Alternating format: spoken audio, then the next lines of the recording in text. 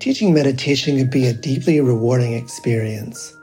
Help others improve their mental and emotional well-being, reduce stress, improve focus, increase self-awareness and self-regulation, all while deepening your own practice and understanding.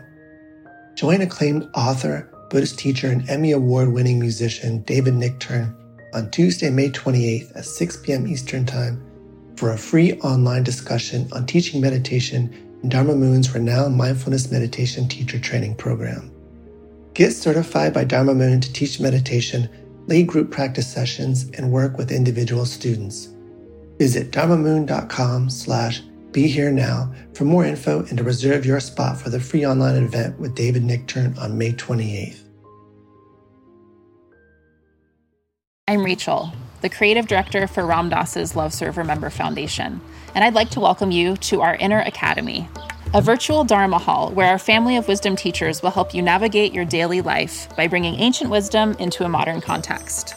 With over 200 hours of audio and video teachings, meditations, and practices from teachers like Ram Dass, Krishna Das, Sharon Salzberg, Jack Kornfield, Roshi Joan Halifax, Joseph Goldstein, and many more, the Inner Academy is your core resource for finding balance, presence, and navigating the ups and downs of your daily life. The Inner Academy has guidance for every step of your journey.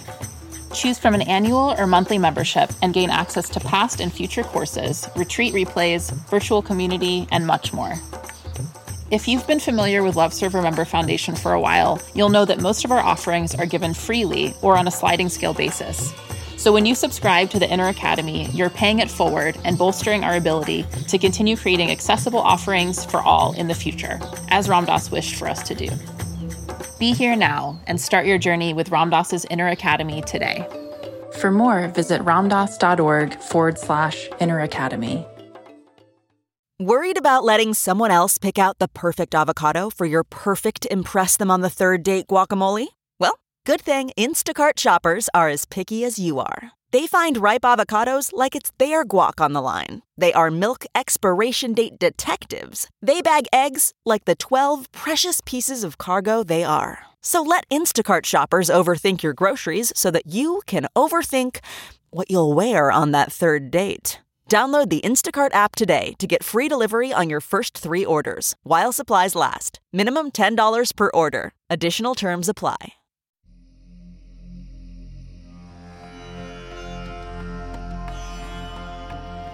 Hey folks, welcome to the Real Change Anthology on the Metta Hour podcast.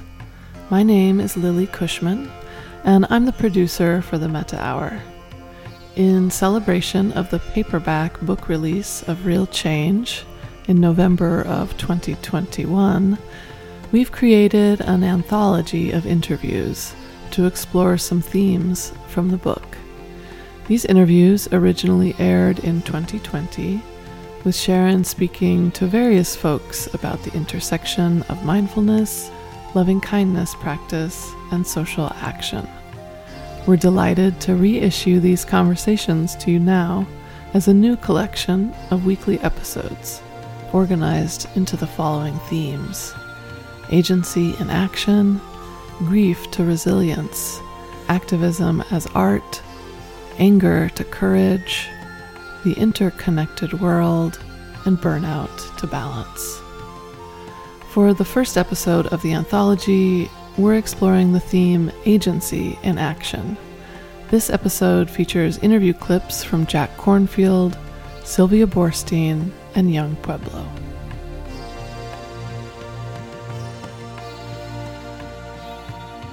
Our first clip is from episode 135 of the Metta Hour, featuring Jack Kornfield. Originally, this aired September 28th of 2020. Jack trained as a Buddhist monk in the monasteries of Thailand, India, and Burma. He has taught meditation internationally since 1974 and is one of the key teachers to introduce Buddhist mindfulness practice to the West. He's one of the co-founders of the Insight Meditation Society in Barre, Mass., along with Sharon and Joseph Goldstein, and he's also the co-founder of the Spirit Rock Meditation Center in Woodacre, California. Jack's books have been translated into 20 languages and sold over 1 million copies. In this clip, Jack speaks with Sharon about the common misconception that spiritual practice, such as mindfulness or meditation, do not include social engagement or civic duty. Here's the clip. So I am on your email list, or maybe several of them, and I see how much you are urging people to vote, and you're involved in certain elements of that. I watched you and Tara Brock on Win Wisconsin's thing, which I thought was fantastic. And I've just recently gotten an email from you. So I wondered if you could speak a little bit about that, what has drawn you to that, and maybe even the connection to your meditation practice in life. With pleasure. And in a way, speaking with you because you also have been so much of an activist in these years, as I have. The whole notion that somehow meditation is a kind of passive activity is, or mindfulness is just wrong. From the very beginning, if you look at the Buddhist teachings of the Eightfold Path, half the steps of the Eightfold Path are contemplative steps, mindfulness and concentration, so forth. Half of them are steps of relationship and engagement, having charitable thoughts to the people around you and setting your intention, and then right speech and right action, right livelihood. They go together, and mindfulness in the old language in Pali or Sanskrit and so forth is often this paired word of sati and sampajanya, which in a loose translation means mindful presence, in which you see the way things are deeply, and then mindful or suitable response, like breathing in and breathing out. And from the very beginning, the Buddha, he sat between warring armies as a kind of peace activist at certain points, or the more modern monks who've gone out to wrap their robes around the greatest trees in the forest and make them abbots and do a ritual that will prevent the loggers from cutting down the forest, all of those things. So the whole notion that somehow spiritual practice is a withdrawal from the world is now I think it's now getting shifted, I hope, in our imagination to realize that we can't separate and that we tend ourselves, and in doing so, we quiet the mind and open the heart. And then that gives us the ability, since we move through the world anyway, to move through the world and bring benefit to it. So now all that is sort of a little background. We are in a really difficult time. As everybody knows, these multiple crises of the pandemic and the racial injustice and the economic crisis and the climate crisis. And so we need both. We need ways to steady our hearts, to quiet the mind and kind of give ourselves roots and strength, and so we can live through this in a wise way. And then we need to get up and tend and mend the world and plant the seeds or water them of things that matter. And that's an equally big part of Buddhist teachings, is what seeds are you planting and watering, and how are you creating a future? And for our future right now, one of the most important and effective things that we can do is to participate in the democratic process of voting. And yes, it's messy, and yes, there's voter suppression, and yes, there's partisanship on all sides and so forth. But I believe that this is an enormously important thing. There's so much polarization and, many things that are being done in our name as a government of us that are actually causing harm to lots of people. So we've started together with a group of 150 Buddhist teachers and an equal number of well-known yoga teachers, something called Buddhists and Yogis United. Although if you go online to look, and I hope you do, it's Yogins, Y-O-G-I-N-S, United. That's the Sanskrit plural, yoginsunited.com. And there you'll find Buddhists and Yogins United. And there's an invitation on it, and we're going to be pumping out information and support for all the community members, not just the teachers, but those who meditate and those who do yoga and those who know people who meditate, to do three really important things. First is to register to vote and make sure everyone that you know in your pod and your family and that you're close to, make sure everyone is registered. The second, which is on there, is a way to join some of the best nonpartisan groups to help get out the vote. And this is, if you click on it, there are ways to send texts, to email people, to call people, to do things that support all these many people who may not be voting otherwise and whose voices we need. We need everybody's voices in this time. And as a collective, we can hope and maybe even pray that that collective wisdom will lead us in a healthy way. And then the third is, of course, for those who are able to become poll workers and actually to engage in that. And all three of these seem like some of the most powerful, simple, and strategic things that we as individuals and as a community of people who care about ourselves and the world because they're not separate, about life itself can do. So that's a little ad for it. And if you do it, whoever is listening, I mean, please do it and tell other people and pass it along and make it really come alive. That's fantastic. I mean, I've known, of course, through the years how much you've worked. Maybe I don't even know the extent of it, actually. You've worked with gang members or, people who we don't ordinarily think of as having access to the teachings. And it takes a lot of intentionality to be a part of those communities.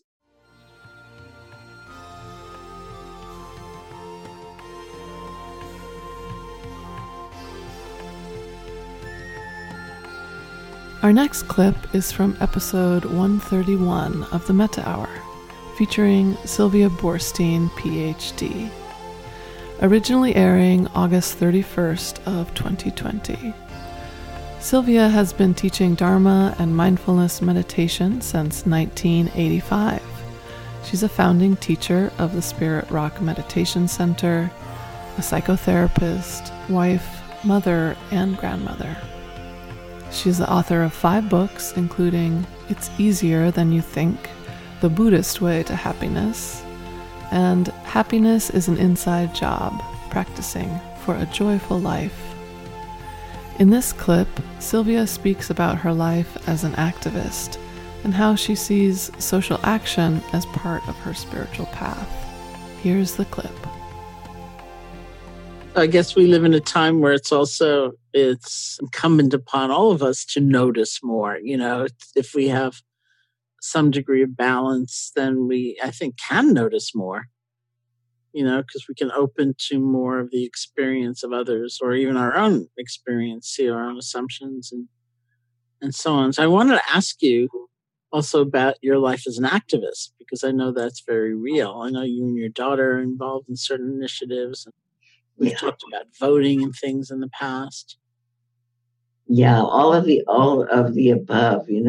I thought to myself at some point, I remember teaching that my spiritual practice, whatever you want to say, we could have an hour-long talk on what's a spiritual practice. But my spiritual practice, if someone said, what were you doing in your 20s or 30s as a spiritual practice? Spiritual practice at that point was I was an activist.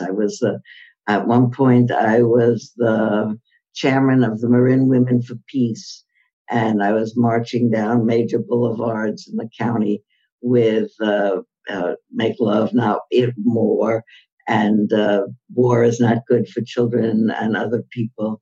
And I was very devoted to that, and I still am. I was the Marin representative. I was the San Francisco representative in the International Women's League for Peace and Freedom. And I went to an international meeting about that. That I all did in my early 30s. Then there were a lot of years from when I was 40 and I met my mindfulness teachers that I spent a lot of time going on retreats. So I was not so much out in the street doing activism. I certainly am proud to say that I have never not voted in an election since I was 21 years old. I vote for dog catcher if they have an election for it. I come from a family of Eastern European refugees who came because they were so dedicated to the idea of in a democracy, everybody votes. We all walked to the polls. They didn't have absentee ballots. I went with my parents and my grandparents, and I stood in the voting booth with my mother and watched her vote. Those were all very, very transformative experiences for me. So I have never missed a vote. I've never missed doing things to talk about what I believed in. And there were a lot of years that I wasn't so much an activist, in the street kind of activist, until more recently, until after 2000. Jack Kornfield and I were arrested. That was my first arrest. Did you know we got arrested? No, tell me more. We got arrested on the steps of the Federal Building in San Francisco in 2003, just on the eve of invading Afghanistan, protesting it. And it's a sweet story. There was a rally outside a religious meeting on the front steps of the Federal Building. And people from all the Bay Area religious traditions were there. And many people had the clothing that could distinguish them. The Zen people were wearing Zen outfits. The Tibetans were wearing outfits. And the different Christians came with different collars and different outfits and crucifixes. And there were rabbis with a talit over them. It looked like a great assortment of people. Only Jack and I were wearing plain clothing. And he said to me at one point in the morning, because people took turns making statements before we sat in and before we got arrested.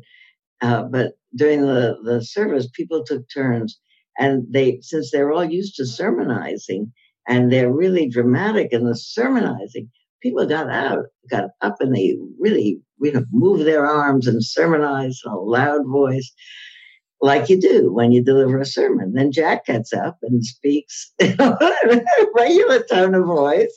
And I get up and I also speak in a regular tone of voice. I have no idea what we both said, probably variations of the theme. But then we heard some other person really doing it. And Jack came over to me and said, that's something we have to learn, Sylvia. We haven't learned yet how to do that in that kind of a dramatic way.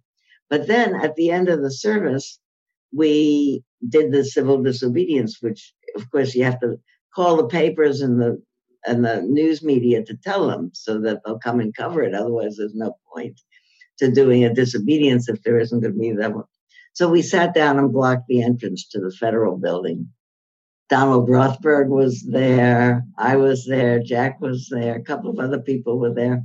And a lot of other people were there. And the marshals came out and they said, you have 2 minutes to disperse. If you don't disperse, we'll have to arrest you. So we didn't disperse. And they arrested us. My grandchildren were extremely proud of me. Oh, because they were watching it on TV. The local television stations were covering it. And I think it was one of my daughters who said to me, she said, I was very proud of you sitting there with Jack and was singing We Shall Overcome or something. And since we were in the first row of people there, I was the first person to stand up. They said, you have to stand up and get handcuffed. And my daughter said, I was watching you, Mom. She said, the whole time he was sitting there, I was fine. And then when you got up and I saw my little mother getting handcuffed, I started to cry. So we were incarcerated for maybe 2 hours, and they took our names and our pictures. It's a great story because when they said, okay, you can go home one by one, never heard from anybody again. They took down our data, but they didn't get in touch with anybody. One of my friends and I, also in this group of clergy, got out right before me and waited for me. And then I got out. We went out one at a time. They took our picture and a federal marshal escorted you out. So they took her picture. They took my picture. And she said, the marshal, as he escorted me out, he said to me, would you mind giving me a blessing? Oh, isn't that lovely? I love that story. Here we are, we're clergy. And these guys are in the unenviable position of having to arrest clergy. And they don't like doing that. And they're people also, It was really a good moment. Yeah, that's a really great story. So what's the organization you and your daughter were involved in? I know you were going to DC for a while. It's the Peace Alliance, and they still operate. And I love it when organizations do not flag in their determination. It started way back, I think, with maybe even before Dennis Kucinich, but it started with an idea that we had war departments and defense departments, and why shouldn't we have a Department of Peace that really occupied itself with things that cultivated peace in the world, particularly initiatives like education programs for young men and women who have done something that brought them to the attention of the law to help reconstruct their lives rather than incarcerate them for some period of time. I lobbied in Washington the last time I was in Washington, and that was very exciting. Actually going into senators and representatives' offices and talking to them, if they'll talk to you. I felt very good about doing it. It's like voting. It's, we actually do still have the framework of a democracy. I had one other thought that just came into my mind, though, because I thought about it in terms of you think about activism. It's sometimes possible to make it sound like activism is one thing that you do and when you're out in the streets and sitting in and protesting, and that it's different from sitting in a cloistered monastery. And I remember, 30 years ago at least, maybe 40, reading The Seven-Story Mountain by Thomas Merton and talking about his time in Gethsemane after he had been a monk and was really in there and having that life, that the civil rights movement was really in full swing. And many of his friends from his pre-movement days were honestly on the front lines and going to protests and going down south and registering voters. And he spoke to his abbot and he said, I don't feel good being here and not doing anything, just sitting and, meditating and praying and writing. But my friends are actually out there doing the real work. And he said, the abbot said to him, you have no idea how much good effect your being here praying is having. And I just like that so much. When I tell that story to people, they'll say, well, what do you think it means? Why do you like it? Do you think it means that his prayers are standing up those other people? Or do you think it means that the other people who know about his devotion to peace and his sequestering himself out of the world are buoyed up by it? Or do you think it means that his prayers are going up and coming down and helping to further the cause of good? And the truth is, I don't know any of the above, but I know that I like that story so much so that when people say, I should be out, I should be doing more, and here I am just sitting on my zafu, praying and making goodwill intentions for the whole world. I'm not doing anything. And I think, who knows? We are at least changing our own hearts with that. That's fantastic. Our last clip is from episode 132 of the Metta Hour, which features Diego Perez, widely known by his pen name Young Pueblo. Originally airing on September 7th of 2020. Diego is a meditator, writer, and speaker. His practice of Vipassana meditation, as taught by S.N. Goenka, have given him a deeper understanding of liberation that inspires him to reach hundreds of thousands of people online every month through his writing. He is the author of several books, including Clarity and Connection, released in April of 2021, instantly becoming a New York Times bestseller. In this clip, Diego speaks with Sharon about his history as a young organizer and how that engagement has shaped his creative life and meditation practice. Here's the clip. So you are an artist and an activist. And one of the things that kind of helped me in my working on the book, Real Change, was actually opening up my sense of what an activist was and the definitions of what social action were. And part of that was based on this conversation with Bell Hooks, where she was sort of recommending that I think in a broader way. There was some obvious association that so many of us have, that if you're an activist, it means you're marching and you're protesting in total. That's the realm of activism. And in my conversation with Belle, it sort of came down to what about art? Talking about things that dissolve our boundaries and make us look at life differently and be willing to be a different person. What about art? So I wonder if you could talk something about that relationship.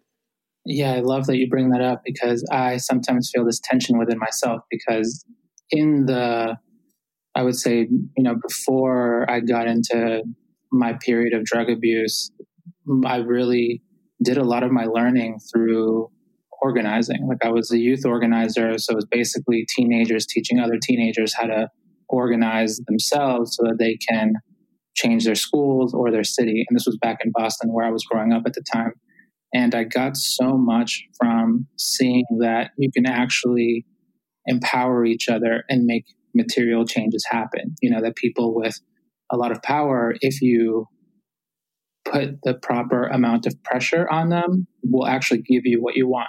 Mm-hmm. And learning that skill of organizing, it radically changed my life. But I didn't have any inner tools to help me really deal with myself. So that's how I kind of ended up getting lost along the way. So now I definitely feel that with my writing, like the whole idea of Young Pueblo, like I created it so that as a piece of social commentary, so that people can understand that humanity as a whole, we're very young. If you take all of us as a whole, we can't do these simple things like clean up after ourselves, tell the truth, to be kind to one another, to not hit each other. And, these simple things that we're taught as children. But I really believe that through this century, we have so many daunting challenges in front of us that it's going to be this massive period of growth. And a lot of that is going to not only come from collective work, because the actual piece of organizing is so critical and important. I think when people move together in mass movements, that really changes history. But what's going to make that work even stronger is the individual work that we do to find our own healing tools to make progress in our development of our personal happiness, of letting go of all the, the past wounds or the heaviness that we're carrying, and just figure out a way to, allow more clarity and creativity and joy to really emerge from our minds. In some ways, I'd feel like an activist in the past, but right now I'm just focusing on writing. But I definitely see how it's a critical component, because we have to be able to imagine things differently and imagine in bigger ways if we're going to actually make tangible material change. So it's interesting shifting my roles, as an active organizer to now being a full-time writer and trying to help people imagine that they can actually heal themselves and that they can then take that healing to better communicate with each other and love each other better.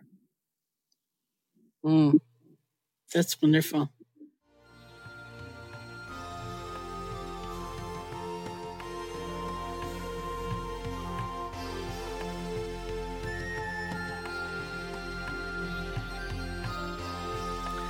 Thanks so much for listening. The paperback edition of Real Change is available on November 30th, but you can already pre-order a copy right now. If you'd like to continue your exploration of the book, Sharon is hosting an 8-day Real Change Challenge online from December 6 to 13. This in-depth program features a daily lesson, meditation, call to action, and more. You can register now at SharonSalzberg.com. This has been the Metta Hour podcast from the Be Here Now Network. May you be safe, may you be healthy, may you be happy, and may you live with ease.